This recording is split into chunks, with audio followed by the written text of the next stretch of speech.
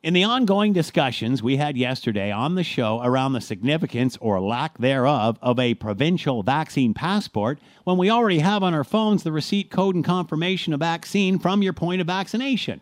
But I have finally realized what their discussion is all about. This has nothing to do with proving who is vaccinated and who is not vaccinated, because we can already do that with the system we have.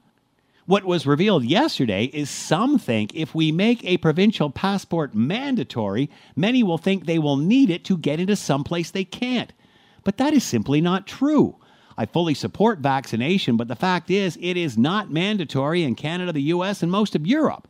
If a place of business decides it will not let the unvaccinated in, that's great, that's their choice. But a vaccine passport will not keep them out or in any more than the confirmation that's already on their phone. If you don't want the unvaccinated in, you've got to make that call because they're not mandatory. And a passport won't make that conversation at the door any nicer than will the confirmation you already have.